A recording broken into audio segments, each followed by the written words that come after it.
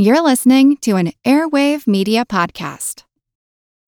When you need mealtime inspiration, it's worth shopping Kroger, where you'll find over 30,000 mouth-watering choices that excite your inner foodie. And no matter what tasty choice you make, you'll enjoy our everyday low prices, plus extra ways to save, like digital coupons worth over $600 each week. You can also save up to $1 off per gallon at the pump with fuel points. More savings and more inspiring flavors make shopping Kroger worth it every time. Kroger, fresh for everyone. Fuel restrictions apply.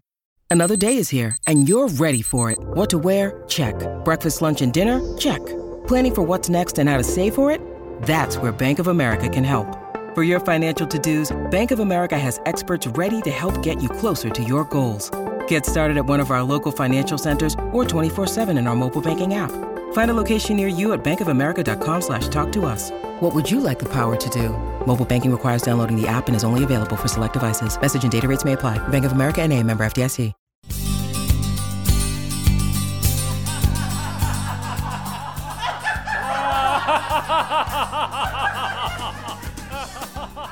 What are these people doing? Whatever it is, it's infectious. We'll find out why we've evolved to do this, or something like this. Also, we laugh at sarcasm, slapstick, absurdity, exaggeration, irony. But the pun? And I was talking to someone, they said that the bass is the most underrated instrument. And I said, yeah, like where would we be without bass? We'd be in a world of treble. With that one, he went off the cliff. Ouch. Okay, your ears have landed on the Science of Humor show. Yeah, and they're already hurting. I'm sure you're thinking, just leave it to those nerdy scientists to take something as natural as laughter and dissect and analyze it. Those scientists, they're a guaranteed riot. They are, and so are our listeners. Yes, you, the listener, have been submitting your favorite science jokes. Yes, science jokes on Facebook, and we've picked up a few elsewhere, and we'll share what we've amassed starting now. Seth. Yes, Molly. 2 hydrogen atoms walk into a bar. Stop me if you've heard this one, have you? Not yet. Okay. 2 hydrogen atoms walk into a bar. One says, "I've lost my electron." The other says, "Are you sure?" And the first replies, "Yes, I'm positive." Yeah, okay, but I can see that one and raise you one. Some helium gas drifts into a bar. The bartender says, "Well, we don't serve helium here." The helium doesn't react. And apparently neither do I. Okay, well, you need to know that helium is an inert gas for that one. 2 bacteria walk into a bar. The bartender says, "We don't serve bacteria here." The bacteria say, "But we work here. We're staff." I'm Seth Shostak. Now you have a feeling of where the show is headed. I'm Molly Bentley. No, KNOW, Laughing Matter on Big Picture Science. Okay, but wait, we didn't even ask whether science and jokes are natural companions. I mean, science deals in some pretty heavy ideas and can be quite literal. Well, Brian Malow believes that science and humor can get along. I mean, his business card reads Science Comedian. That's a title he apparently did not have to fight for when he began his humor career. Brian, you're a science comedian. Now, some might say that science and comedy don't naturally go hand in hand. I'm not sure that they don't, but I'd say, first of all, that it wasn't so calculated. I started doing stand-up over 2 decades ago, and my love of science and science fiction is much older than that. So from the very beginning, when I started stand-up, my interest in science and the kind of language, the way I like to talk, informed my comedy. So way before I realized I should call it science comedy, I was already doing it, you know. If I notice that when my mom lost weight, my dad gained weight and vice versa, then I'm going to think, maybe that's like the conservation of mass within our family. And I'll have a theory that you never actually lose weight. You just give it to somebody else. Fat can be neither created nor destroyed. One of the basic laws. I've seen you do live stand-up, which I think just takes a lot of guts to get up there. I mean, not just to be a comedian, but to get up there and make jokes about science. You know, you mentioned that thing about like comedy and science not seeming naturally to go together necessarily. But I like this one little connection that comedy, there's usually a setup and a punchline. And to me, that's a little bit like for every action, there's an equal and opposite reaction. That you have an action and then a reaction. You have a setup and then a punchline. Now, you're not a scientist, right? Although you may be by now with all the material that you've covered. Do scientists have a sense of humor? Does it take a non-scientist to tell jokes? And I mean, because people would say scientists are quite literal. Okay, yes. I have said that myself, in fact. Are you setting me up? Thank you. I think scientists have a sense of... I think scientists, the stereotype of a scientist being dry or bookish, I think scientists get a really bad rap compared to most other people because, look at scientists... more than anyone, have maintained their childlike wonder with the world. And they've devoted not only just their jobs, but their lives to just the pursuit, the satisfaction of their own curiosity about something like, hey, why does a frog do that? Or why is that bug doing that? And, compared to that, bankers and lawyers, and those people are boring. No offense, but they're not listening to the show. We may hear from the bankers and lawyers. Oh, you don't think they're listening to the show? Oh, well, maybe. The ones that are probably pretty cool. We can fix this in post, right? No, but I could say this. If you're a non-cool banker or lawyer listening to the show now, please let us know. We can prove Brian wrong. If you identify yourself that way. But, like scientists, I've actually interviewed a lot of scientists. I think for the most part, they skew the other way, that I think they're really interesting people and they have other interests outside it, but they're very passionate about science. And that's being very passionate about just the way things work, the way the world works and the way the universe works. But you do this bit about talking to scientists in the audience, because your audience often are scientists. I get a mix. I play to specialized groups. Like I could play to a room full of physicists. Right, but the reaction must be a lot when you go to the movies, a science fiction movie with someone who's a scientist and they just sit there and sort of shake their head and they can't believe it. Is it a little bit like that when you were playing to a room full of scientists when you're telling jokes? Sometimes. There really is a thing. And then again, I don't want to generalize, but some scientists sometimes have kind of a literal sense of humor. And I have run into that where you're saying something, you should get I should get a little leeway to tell a joke. The best example I have is that I was once performing and I was telling a story about the heat in Arizona. And I had said that it was 110 degrees in Tucson, and a couple hours away in Lake Havasu, it was 125 degrees. And that just sounds like science fiction. You're talking about the surface of Venus. And right then in the back of the room, someone goes, no, Venus is much hotter than that. And I knew that. I actually knew that, but I was using a comedic device called exaggeration. Was he a planetary scientist? I don't know who it. I don't know who it was. I didn't talk to them after the show, but I have used them in my act ever since. Well, you've also described looking at the scientists who look at you and they sort of nod and sort of acknowledge that was humorous. I will acknowledge that was humorous. They'll admit that it's funny, but they won't come right out and laugh. Right. I mean, because what we really want is that we want laughter, and sometimes you get an applause, and it's kind of interesting. Comics, we like getting an applause, but we're after the laugh. Because the laugh is really an indicator that you took someone by surprise. Because what you said was so unexpected. But sometimes it's this thing where some jokes where they're like looking it over, and what I say is they found the joke sound. And so I have it's like I can carry on. It's like, okay, they didn't quite laugh, but they are acknowledging that there were no flaws in the joke. Science Comedian is Brian Malow's title. I saw a movie with my friend Chuck, and I don't like seeing movies with him because he always has to sit in the front row because he thinks he gets to see the movie before anybody else. And you can't argue with him because he always has the trump card.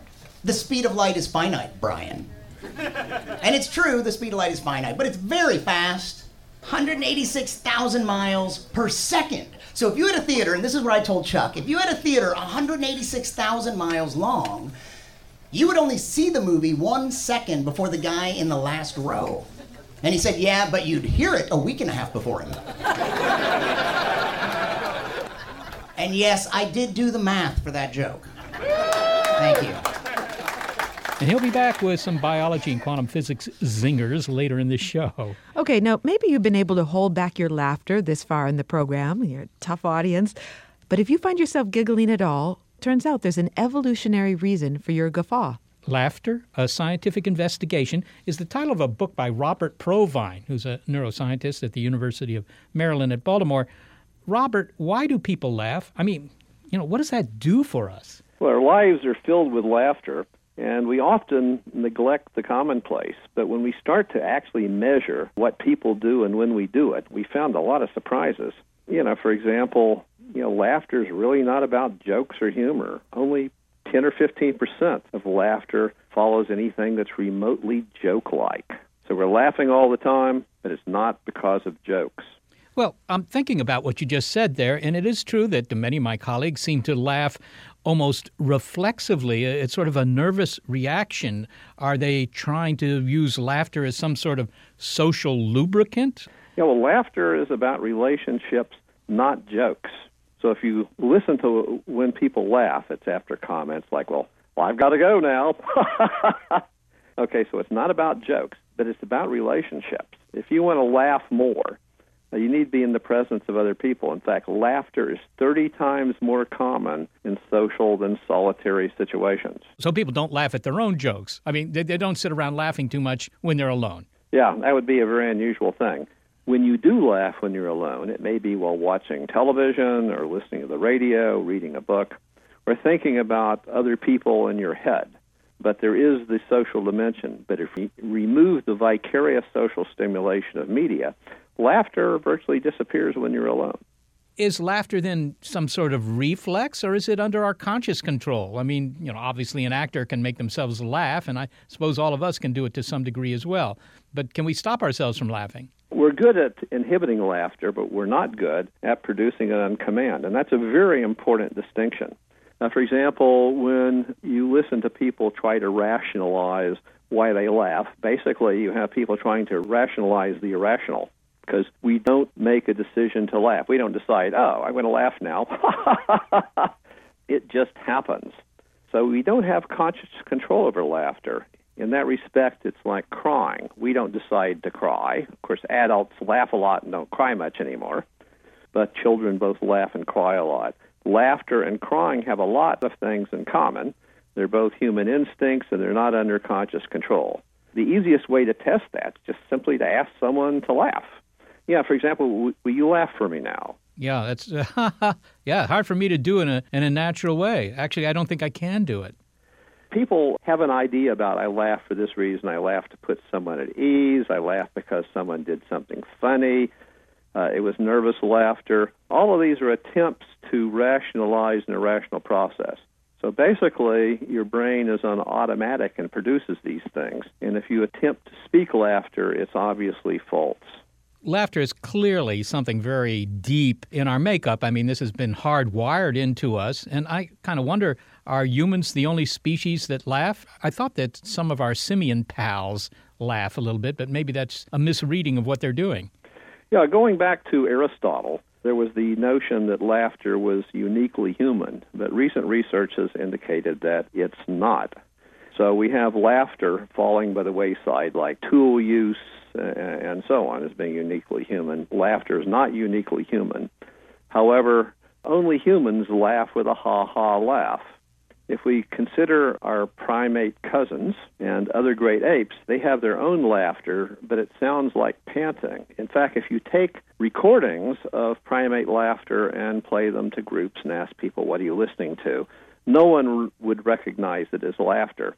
I'll give you an example of chimpanzee laughter, for example. Or more guttural. Okay, it's an in and out panting sound. During the course of evolution, the pant was transformed into the human ha-ha. But it's basically the same reaction. So presumably there's some evolutionary benefit to laughter. I mean, this is obviously the big question. Why do we laugh? Why do they laugh? Why does any of us ever laugh? Where did this come from? What function does it serve? Well, laughter is the sound of labored breathing of rough and tumble play. It's obvious when you look at the great apes who laugh. It's a panting sound. That's the sound you make being tickled or rolling around the ground in rough and tumble. So pant, the sound of labored breathing, the sound of physical play, was transformed into the human ha-ha. The domain's different. Well, you look at the laughter of children, it's more often physical, or the laughter of chimpanzees is more often physical. When you look at human adults, the domain of play is more conversational, linguistic, cognitive. But it has its origin in play. And it's important to have these play vocalizations because it's the signal that, I'm not attacking you, this is play. One thing that's often struck me is the fact that laughter is so contagious. And if you're sitting around at a dinner party and somebody starts laughing, I have the tendency to start laughing myself, even though I'm not laughing at whatever it was that precipitated their laughter. Maybe it was some comment by somebody that I didn't find particularly amusing, but just the fact that they're laughing is an incentive to laugh. How does that work? Well, contagious laughter is another reminder that laughter is not under conscious control. It also suggests that we have a brain mechanism that's attuned to the sound of laughter, and when that sound is produced, we produce the sound that we just heard. So when you hear another person laugh, you don't decide, oh, I'm going to do that too. It just happens. And so this gives us a deep insight into both human social relationships, and they're under conscious control. It also gives us some insights into the neural mechanism of speech perception. For example, there's thousands of different languages and hundreds of thousands of dialects. And people have speculated about brain mechanisms for the detection of the phonemic structures of speech and so on. That's challenging because of the variability and complexity. If you're interested in pursuing these questions, why not look at a vocalization that's part of the universal human vocabulary, laughter? So everyone speaks ha, ha, ha in pretty much the same way. And if we've evolved a brain mechanism for the detection of specific sounds, that's where we're most likely to find it. So when you're sitting in an audience and laugh along with other people in the audience, you're not only learning something very important about unconscious control of human social behavior, but you're learning something important about brain mechanisms of speech perception. What surprising things have you discovered?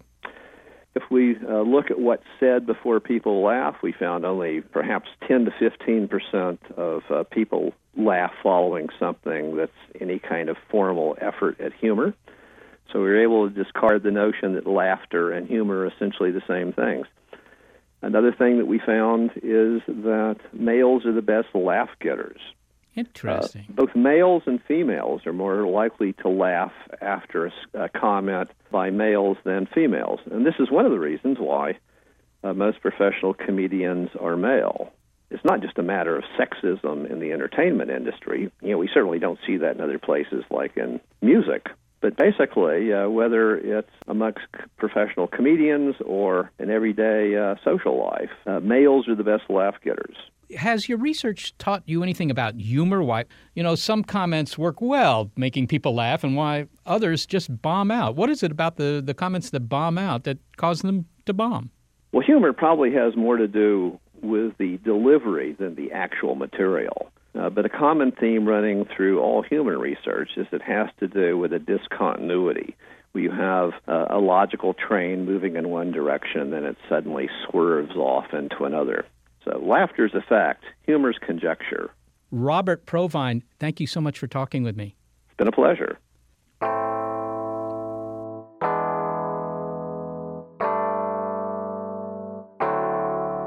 Robert Provine is a neuroscientist at the University of Maryland in Baltimore and author of the book Laughter, A Scientific Investigation. Okay, more jokes from the very best science jokes. This one veers a bit more towards philosophy. Can't wait. René Descartes was sitting at a bar. You have to picture this. René Descartes sitting at a bar. The bartender comes over and asks if he would like a beer. René replies, "I think not." And then he vanished. Well, that's pretty clever, if a bit obscure. And physics, which in this case is like philosophy. Okay, Heisenberg gets stopped on the motorway by the police. The cop says, "Do you know how fast you were going, sir?" And Heisenberg replies, "No, but I know exactly where I am." Makes you wonder if scientists have any friends at all. Coming up, once you've caught your breath, once your sides have stopped splitting, it's hard to say that, there are more jokes from humans and also computers. It's no laughing matter on Big Picture Science. I'm Jane Perlez, longtime foreign correspondent and former Beijing bureau chief for the New York Times.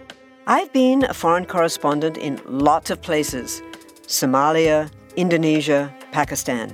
But nowhere as important to the world as China. I mean, China is not dropping anti-democratic paratroopers into Montana. But of course, we did see things like the weather balloon / spy balloon riveting the whole country for a week. This is Face Off, an 8-part series in which we'll take you behind the scenes to key moments in the tumultuous U.S.-China relationship. We'll speak with a diplomat, a spy, a tech reporter, a U.S. admiral, even Yo-Yo Ma. Plus, my pal and noted China historian Rana Mitter joins the conversation. We'll look at what's driving the two nations apart and explore whether anything can help bring them back together. Face Off launches April 9th.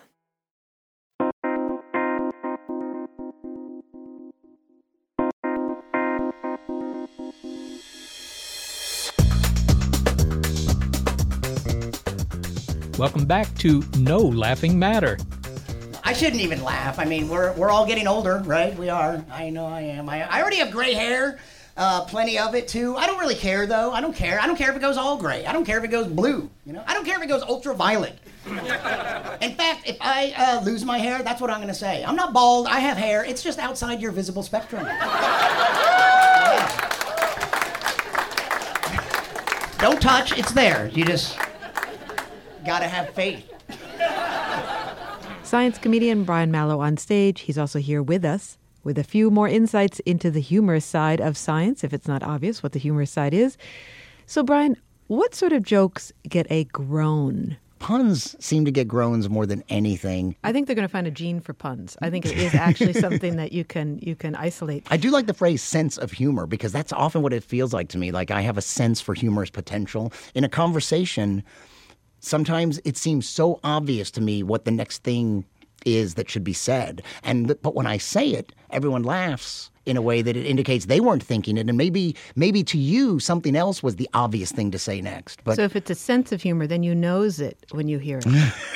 Yeah. Exactly. Right. In fact, I can even prompt you a bit further. It'd be great if you could do some biology jokes, because Jay, who works on the show, is really hoping to get some biology jokes that he can include on his test for his students. I had done a show a few years ago at the Marion Koshland Science Museum in Washington, D.C., and they wanted me to come back the next year, and they said, "But could you do a new show to go along with our exhibit on infectious disease? Could you do a show about infectious disease?" Always a source of comedy. Yes, of course. So, and because I wanted the gig, I said yes. And then it went back. It's like, what did I just commit myself to? And then I thought, wait a minute. Bill Cosby could probably do 20 minutes on having a cold. And then I realized I'm not Bill Cosby. Turns out it's not that easy to just be Bill Cosby. And in the end, I stumbled upon this idea to use this old structure of bar jokes. Like a virus walks into a bar. The bartender says, "We don't serve viruses in this bar." The virus replaces the bartender and says, "Now we do." Then it just became a series of puns like an infectious disease walks into a bar. The bartender says, "We don't serve infectious diseases in this bar." The infectious disease says, "Well, you're not a very good host."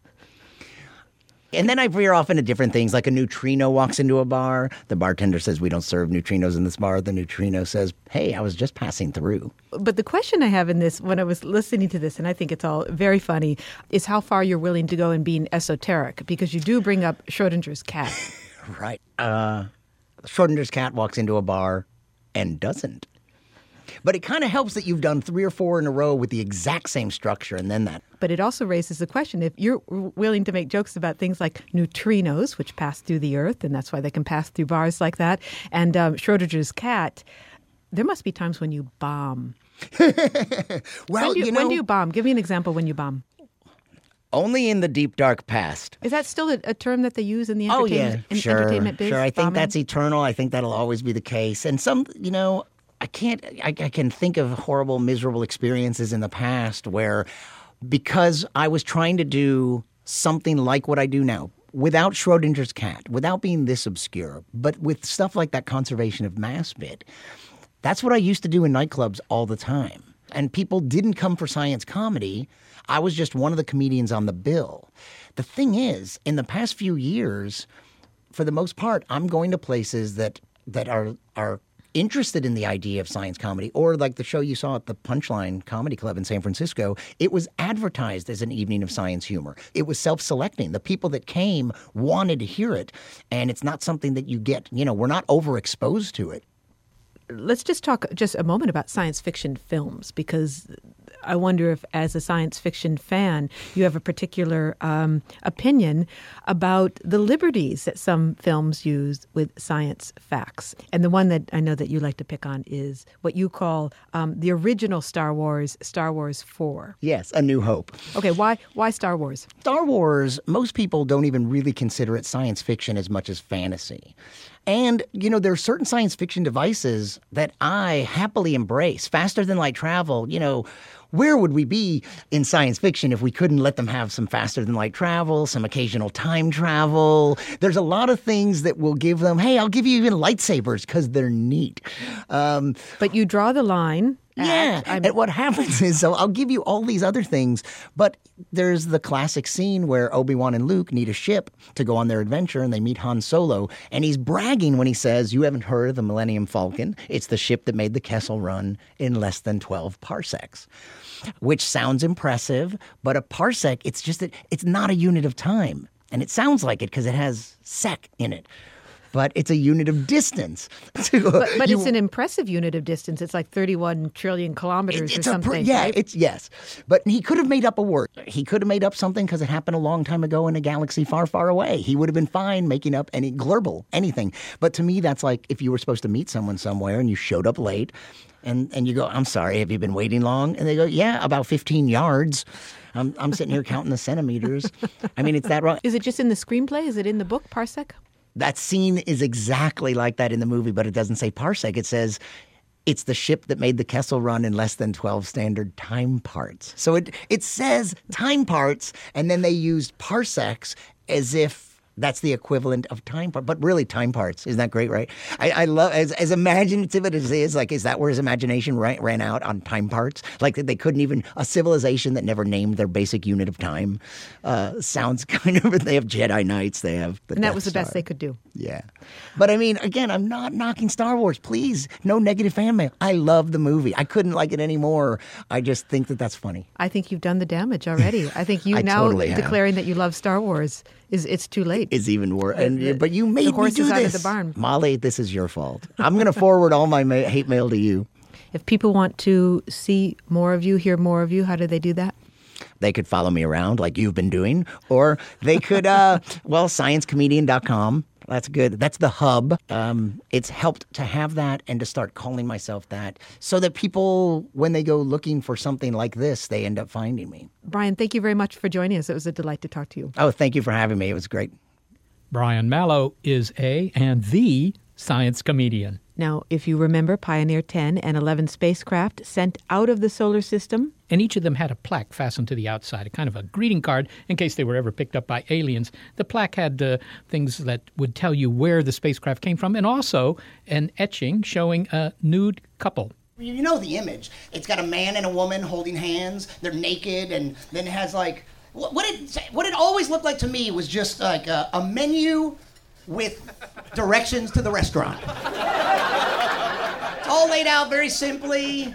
We look very delicious. We look very easy to eat too. We have no claws. We don't have teeth. We don't have a shell. We're easier to eat than a pistachio or a crab. And I mean, I don't know what the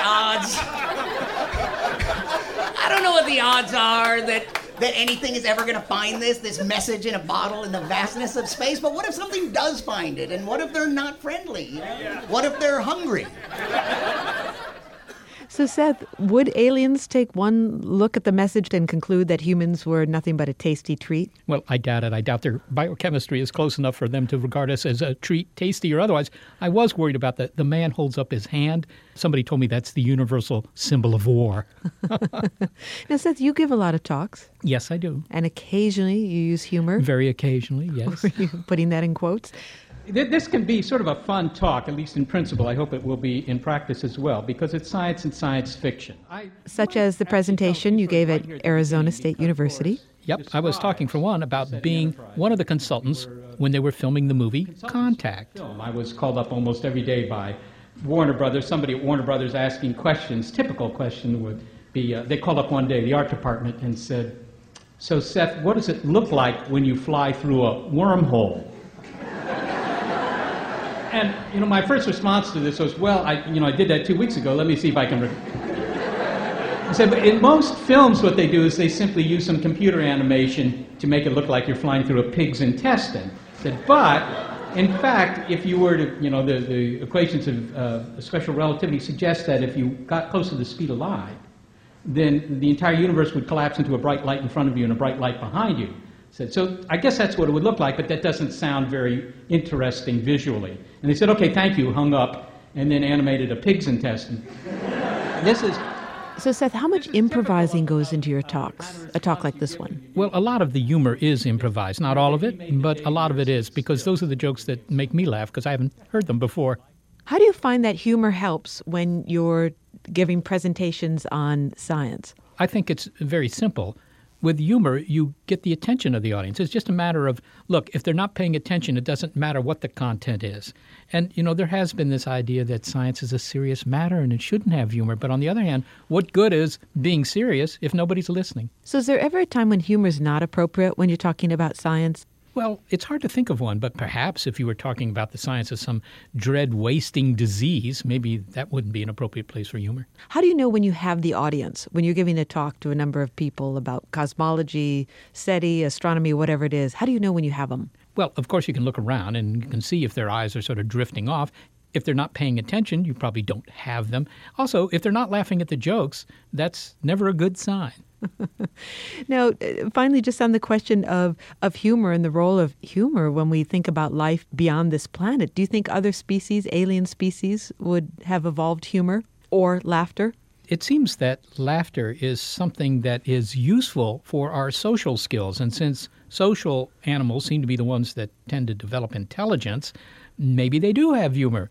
I can't say that I'm at all convinced that our jokes would amuse them and vice versa, but having humor, it's sort of like, would they have music? And I think there's a good chance they'd have both. Thank you, Seth. It's been a pleasure. Well, Seth, that may be the straightest interview I've ever heard you do. Is that right? That's disappointing from many points of view. I was telling lots of jokes there, Molly. Just outside of my range of hearing. It's okay to be earnest occasionally, right? Well, that's what Hemingway said. Yeah, I'm all for it.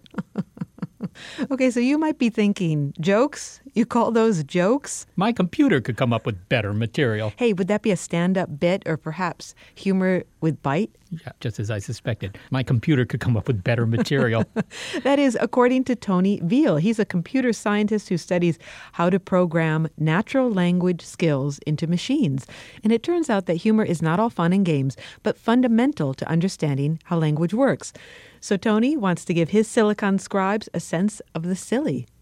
Humor really is the kind of epiphenomenon that indicates a mechanism or ability to handle surprise, to handle the unexpected, diversions from its scripted knowledge, and really to adapt to its environment. So it really is very important, even though we often think of it as somewhat frivolous. Well, how do you do this, Tony? How do you teach a computer to tell jokes? You sort of start with basic stories, a basic joke, and then build it out maybe with a pun and work your way to irony or something like that? Yes, we're looking at irony. There has been a lot of successful work with puns.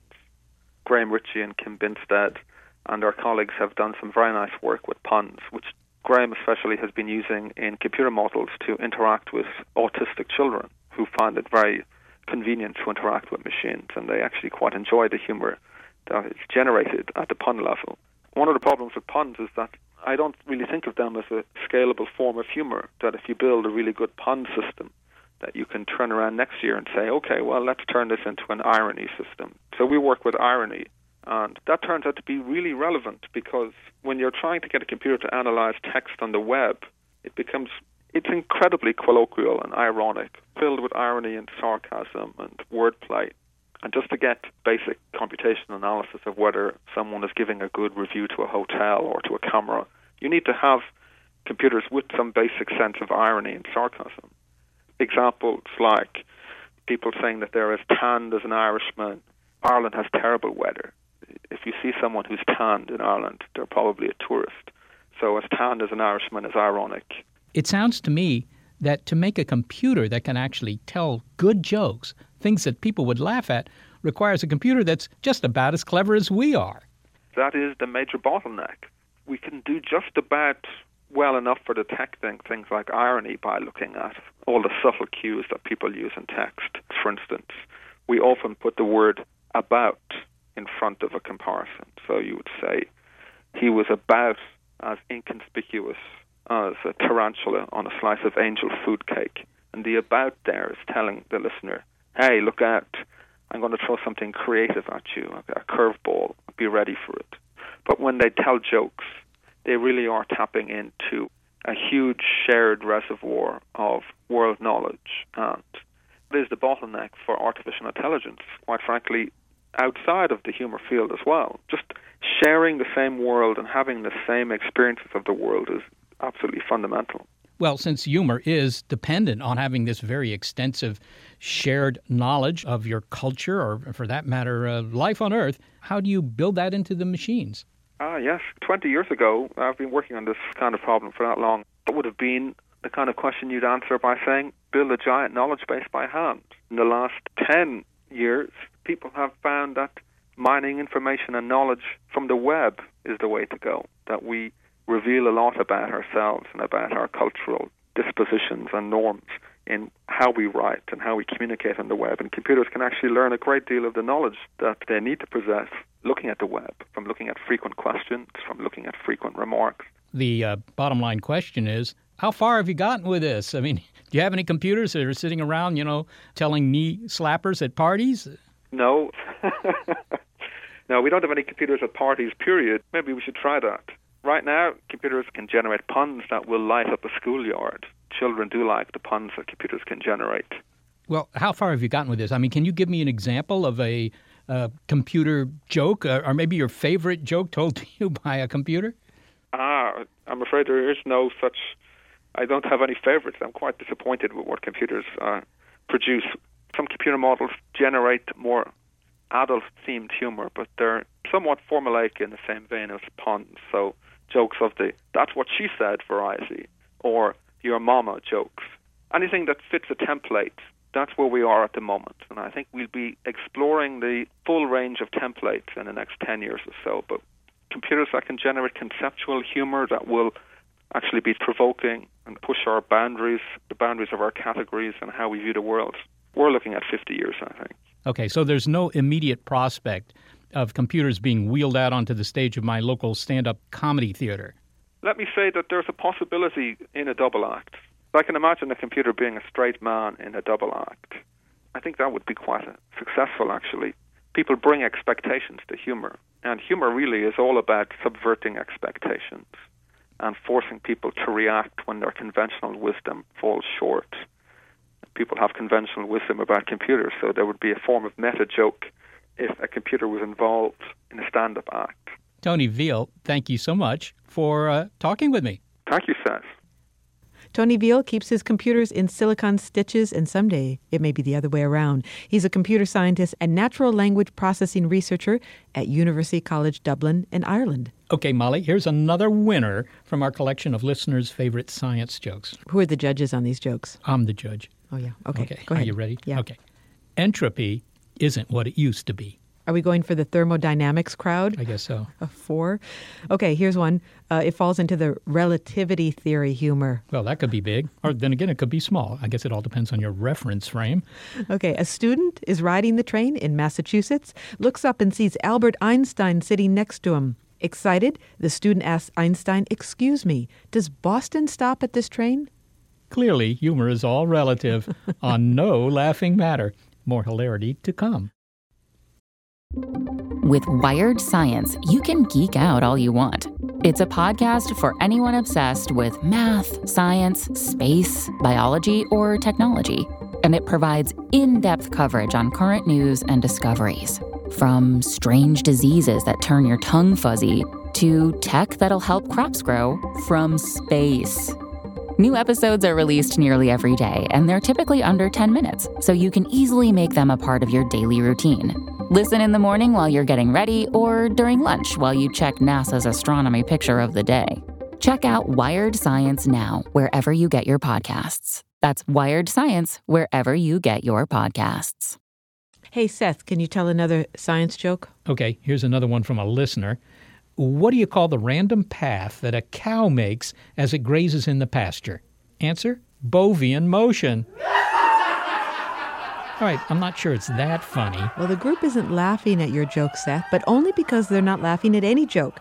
A session of laughter yoga has convened in downtown San Francisco. Laughter yoga sessions have popped up all over. They combine yoga breathing techniques with laughter. Laughter yoga groups claim many health benefits, from improved immune systems to better cardiovascular health and so on. No, we'll let the studies decide that. But laughter at least is a big stress buster, and that's serious business. Molly went to unwind with Tommy Westerfield, the laughter yoga teacher at We Are Laughter in the city by the bay. The laughter yoga was actually created in India by Dr. Kataria. But the idea is that any practice which puts you into being present is a yogic practice. Everything you said could be found in traditional meditation. So what are the benefits of laughter in particular? It helps you get out of your head. It helps you get out of that thinking, critical, evaluating mind that eventually gets overridden to where you're actually just enjoying yourself for no other reason than the fact that you're enjoying yourself. Okay, and now we're going to do hula hoop laughter. And what I ask you to do is just put your hips. You had a form of laughter yoga called the hula hoop laughter. What was that? Well, the hula hoop laughter is pretending like you are actually having a hula hoop, so you rotate your hips, and also having just some fun and laughter while we're doing it. We're now going to do mad scientist laughter. So we're going to make a concoction in our laboratory. And apparently it didn't matter whether it was real laughter or fake laughter, because there were moments where I felt myself thinking, okay, this is fake, it's a little forced, but then it gave way to something else. Does it matter if it's real or fake laughter? It absolutely doesn't matter, because physically your body is going to have the same physical reactions of fake laughing or authentic laughing. Okay, I'm Laurelyn. At first it felt a little contrived and phony, and then I just let go of that and enjoyed it. During the last piece, which is I call the laughter meditation, where people are laughing as long and as loud as they want, that will go on actually for as long as 10, 15 minutes, and people are continuously laughing. It dies down, but there's still one person here or one person there laughing, and then all of a sudden the whole group begins up and starts a whole new round.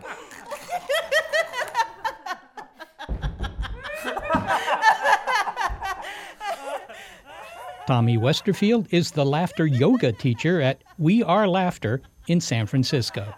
What strikes me about it is how infectious that laughter really was, Molly. I know, it was hard not to join in, and who wouldn't want to join in? It felt great to laugh, but it does get at the question of why laughter is so infectious. And not just among human primates.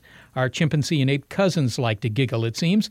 Primatologist Frans de Waal has led groundbreaking work in the social behavior of primates, and he says infectious laughter may have the evolutionary advantage of making us more loving to each other in the long run.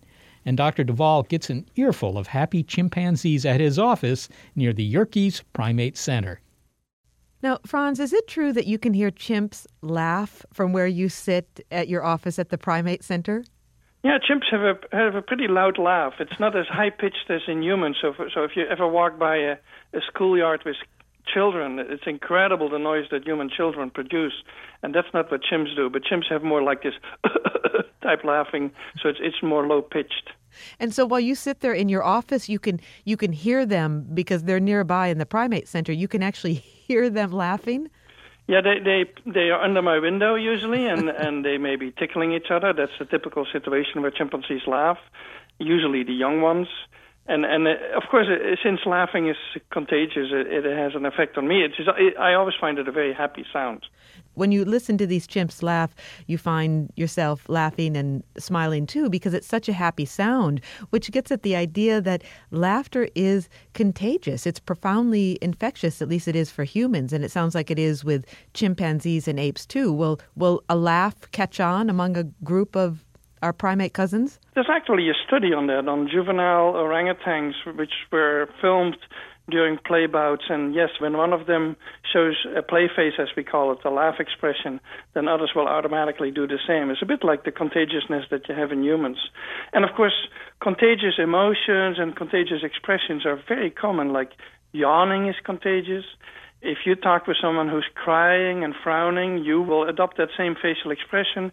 And so a lot of things are contagious, and laughing is one of those weird behaviors. So an interesting phrase comes up when we talk about this, and that's body mapping. And indeed, that comes up with yawning is one example of that. Laughter is another.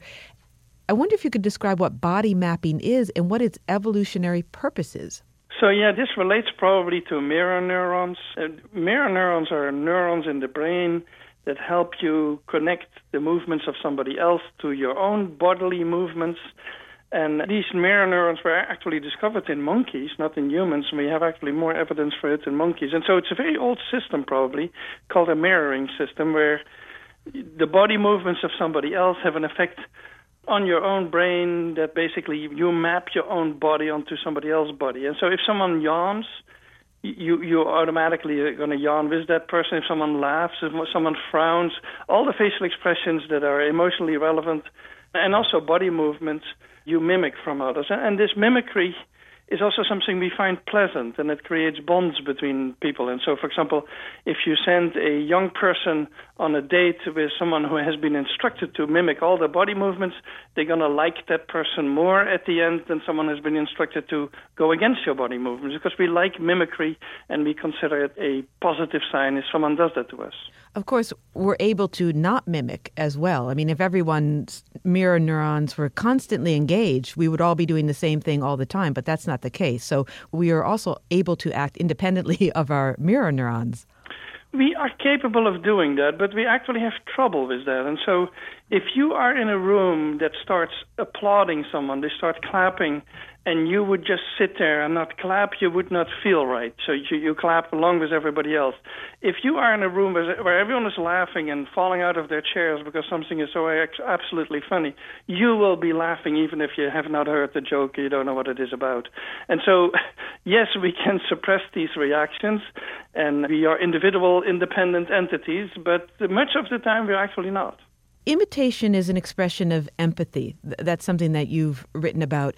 But when apes imitate each other, how much do we know about whether they're actually identifying with another ape mind, and how much of it is just a stimulus response, and they're not necessarily cognizant that another ape is feeling or thinking anything?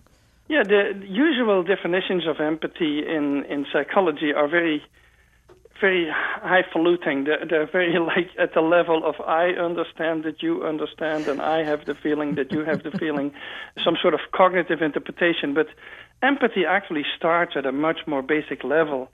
And so there's now, for example, empathy studies in rats and mice, because empathy, the basic principle of it is that you are in touch with the emotions and the body language of somebody else, and that's how it starts. And those things can be observed in many animals. And so your dog has empathy and will, for example, lick your face when you're sad and things like that. So dogs have all these empathy reactions, but I don't think dogs necessarily look at you as an entity who has feelings like they have. And say, all these cognitive interpretations come later, and we human adults, we have very complex forms of empathy where we even, when we read a book, we can empathize with the character in the book, which is a very complex thing to do. But that all comes much later. And if you look at, let's say, babies or young children, you're more looking at the level of empathy that we see in dogs and monkeys and so on. What's interesting is that while empathy is automatic or instinctual in primates and other animals, sympathy is not. And I wonder if you could tell me what the distinction is between empathy and sympathy and how the two are connected. Yeah, sympathy is more action-oriented. So I see someone in trouble, like the Good Samaritan story is a story of sympathy. So empathy is the capacity where I can connect with you and understand your situation. This can be positive. Most of the time I think it is positive, but I can also use that for negative purposes. And so, for example, a torturer also needs to have empathy because he needs to understand what is painful for somebody else. So empathy is a sort of neutral characteristic of understanding others, and sympathy comes into play when you want to improve the situation of someone who's, for example, distressed. So someone who's in trouble, you want to improve their situation and help them, and that's where sympathy comes into play. And so sympathy is more other-oriented and more action-oriented than empathy is. Do non-human primates express sympathy? Oh, they do this all the time. I mean, we work with chimpanzees, and they're very altruistic characters most of the time. Of course, they can also fight each other, but the same is true for humans, is that we are altruistic much of the time, but we also have lots of competition going. And so, for example, in our chimpanzees, we have, for example, an old female who can barely walk because of arthritis and can barely climb. And so we sometimes see younger females go underneath her and push her up in the climbing frame so that she can join some grooming club or whatever she needs to do there. And so they help her a little bit, and that kind of thing happens all the time. So to bring all this back to laughter, it sounds as though contagious laughter is an expression of imitation within a social group, which is an expression of empathy, which may lead to sympathy in certain animals, which is an important quality for a group to have. Yeah, but it is also good to keep in mind that laughter can have a negative component, and so laughter can have an aggressive component. If we make racial jokes, for example, or when a group of people laughs at other people, not just laughing with them, but at them, so there's always two sides to this. Is we can use laughter to bond with each other, but if we use that bonding against a third group, it has different qualities. Frans de Waal, thank you very much for being with us. You're welcome.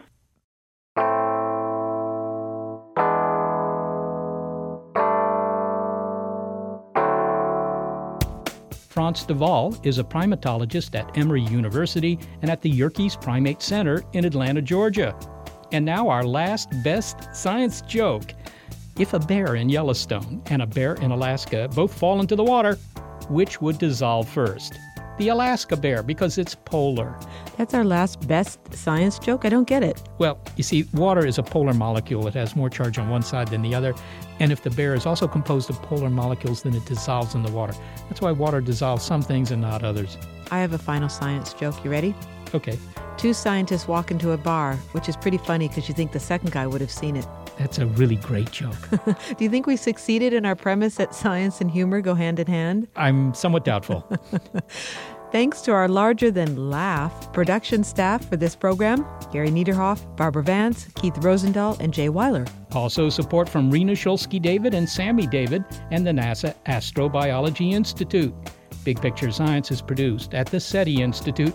And thanks also to our listeners. You can find Big Picture Science on iTunes and through the link on our website. If you're a podcast listener and prefer over-the-air radio, check out the listing on our website of radio stations that carry the program.